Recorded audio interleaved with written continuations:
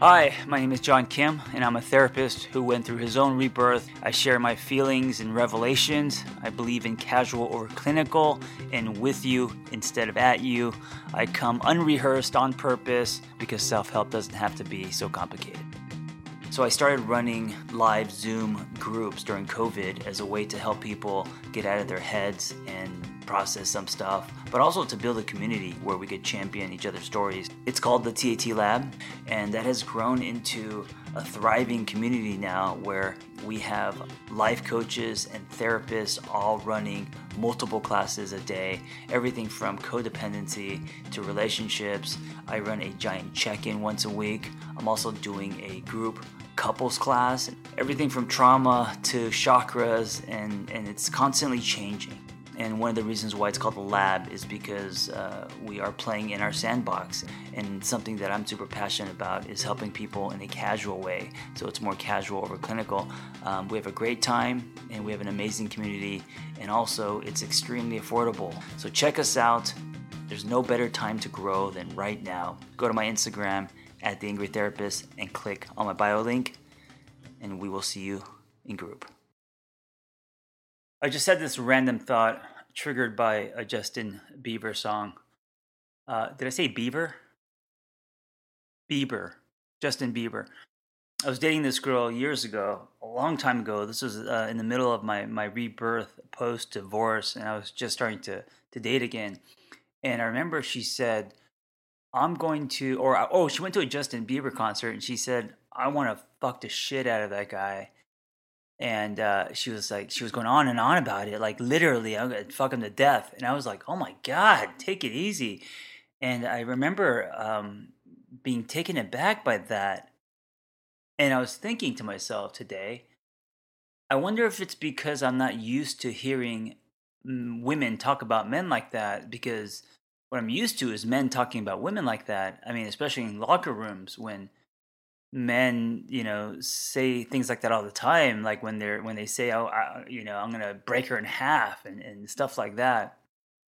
And by the way, men, a baby comes out of there. You are not breaking anything in half. I don't care how big you think you are. You are not breaking anyone. But I don't know why I'm talking about this, but I just had this random thought. Oh, I think I know why. I think that this is proof that when it comes to society standards and how men talk about women, I think for women it's a double standard, because when they say something like that, like I want to fuck some guy till he shits his pants, fuck him to death, or fuck the shit out of him, we judge. Because I remember when hearing that, I was like, oh my God. And I kind of was turned off and I was almost offended. And I realized that it comes from the double standard, I think, that our society has on how women should present themselves and how men should, because we're so used to men talking like that. And also men encouraging other men to in locker rooms. And then with women, they feel shame or they're blamed or judged when they're talking about who they want to fuck. Anyway, all right, let's talk about red flags. Or actually, no, let's talk about green flags. I always have to have a beverage when I'm talking or when I'm in a session. And so, always apologizing for slurping sounds, coffee sips. I drink very loud. Here are 3 green flags. I talk about red flags a lot, and I thought, let's talk about some green flags. Let's inject some hope. Let's give people a clue to know when to move forward and that they're on the right track and that their investment is solid. All right, so number 1, and there are many green flags. I'm going to just say 3 that I think are important, and also not the obvious, right? Maybe the obvious. I don't know, depending on what you think a green flag is. But I think some of these people don't think about, even if they are obvious. So the first one, and maybe they don't think about them because they're too obvious, because the first one is that the person actually has a life. Now let me explain. When we meet someone, we usually have a life. It's probably why someone is attracted to us, because we have a life. We're bringing something to the table other than, um, I was going to say something dirty, but anyway, that came and gone because I was going to tie it to the baby arm stuff in the beginning, but it did. Anyway, we bring something to the table, um, which is our life, right? And if we don't have a life, what are we bringing to the table other than chemistry, or if there's attraction and all of that? But after the honeymoon phase, you have to have more than that, right? And so we always start off with a life, and then in the relationship, especially if we put the relationship above our life, and the relationship becomes, or the person that we're with becomes the sun, S-U-N, sun, that we start revolving around, right? When we put that relationship or person on a pedestal. By the way, I'm drinking soda water, and that's why I'm trying. When you hear the weird pauses, it's me trying to hold in a burp.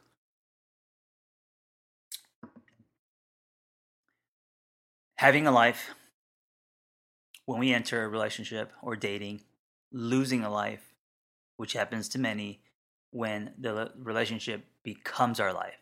So that's a pattern I see often. A green flag is when they have a life and keep working on their life as you are dating them. Okay. Number 2, kindness. Now, I'm not talking about being kind to you, because that's, of course, if they weren't kind to you, you probably wouldn't be with them. Or maybe, or maybe not. Maybe you like assholes. I don't know. Some people do because it's exciting. But that's not sustainable, and eventually, as you grow, you will not like assholes.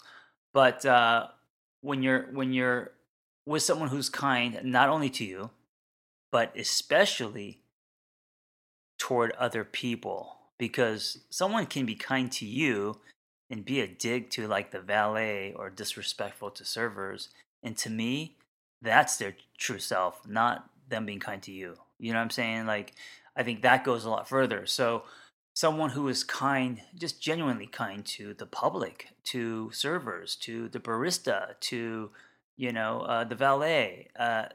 Whenever I see people who are kind to other people, that is that's a huge sign. It's very telling of who they are. It's like that saying, um, are you kind when people aren't looking? Is that the saying? Are you something when people aren't looking? I forgot what it was. I guess you could just fill in the blank, but what are you doing when people aren't looking? Because that's what really matters. And I think when people are kind to people in service, when people are kind to the general public, not just to their partner or family and friends, that goes a long way. And I think that is a really huge green sign that they are more consistent, that their kindness is like grass-fed butter. We'll be right back after this brief message. This episode is brought to you by Skillshare. Listen, make 2020 a year where you can explore new skills, deepening existing passions, and get lost in creativity. I talk a lot about creativity and the power of creativity, and how that mindset opens you wide for amazing things to happen. Skillshare is an online learning community that offers membership with meaning. So much to explore, real projects to create, and the support of fellow creatives. I've used Skillshare to learn how to podcast better. I've used Skillshare to learn how to blog better. I've used Skillshare to execute structure in my content. I'm going to right now give you 2 months free. Just go to Skillshare.com/angry.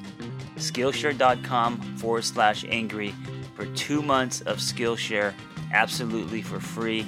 This is a year that you can exercise your creativity muscles. You have absolutely no more excuses. Go check out Skillshare.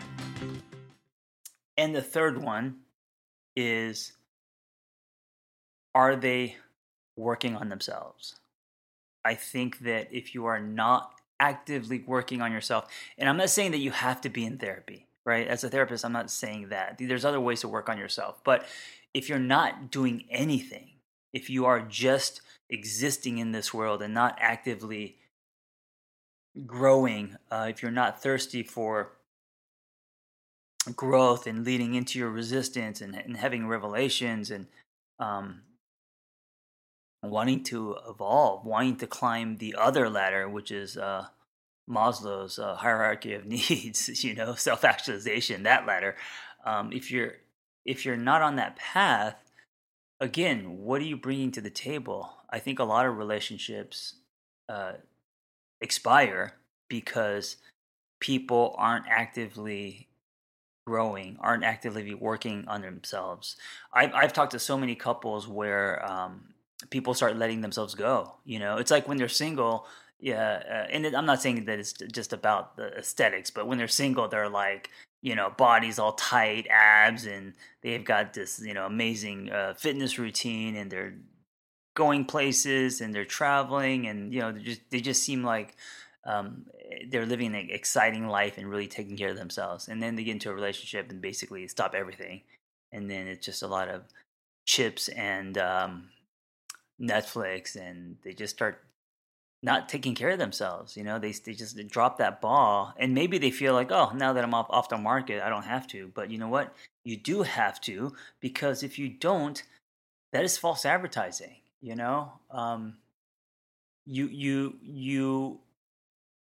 have to always be working on yourself in a relationship.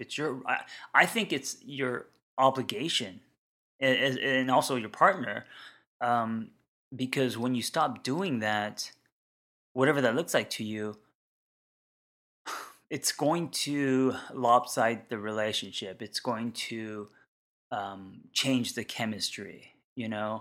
Uh, and there's nothing worse than two people doing that. I mean, that's so sad. And then you have two people basically sinking in quicksand. So a green sign is someone who actively works on him or herself, whether they are single or in a relationship. That's just their non-negotiable.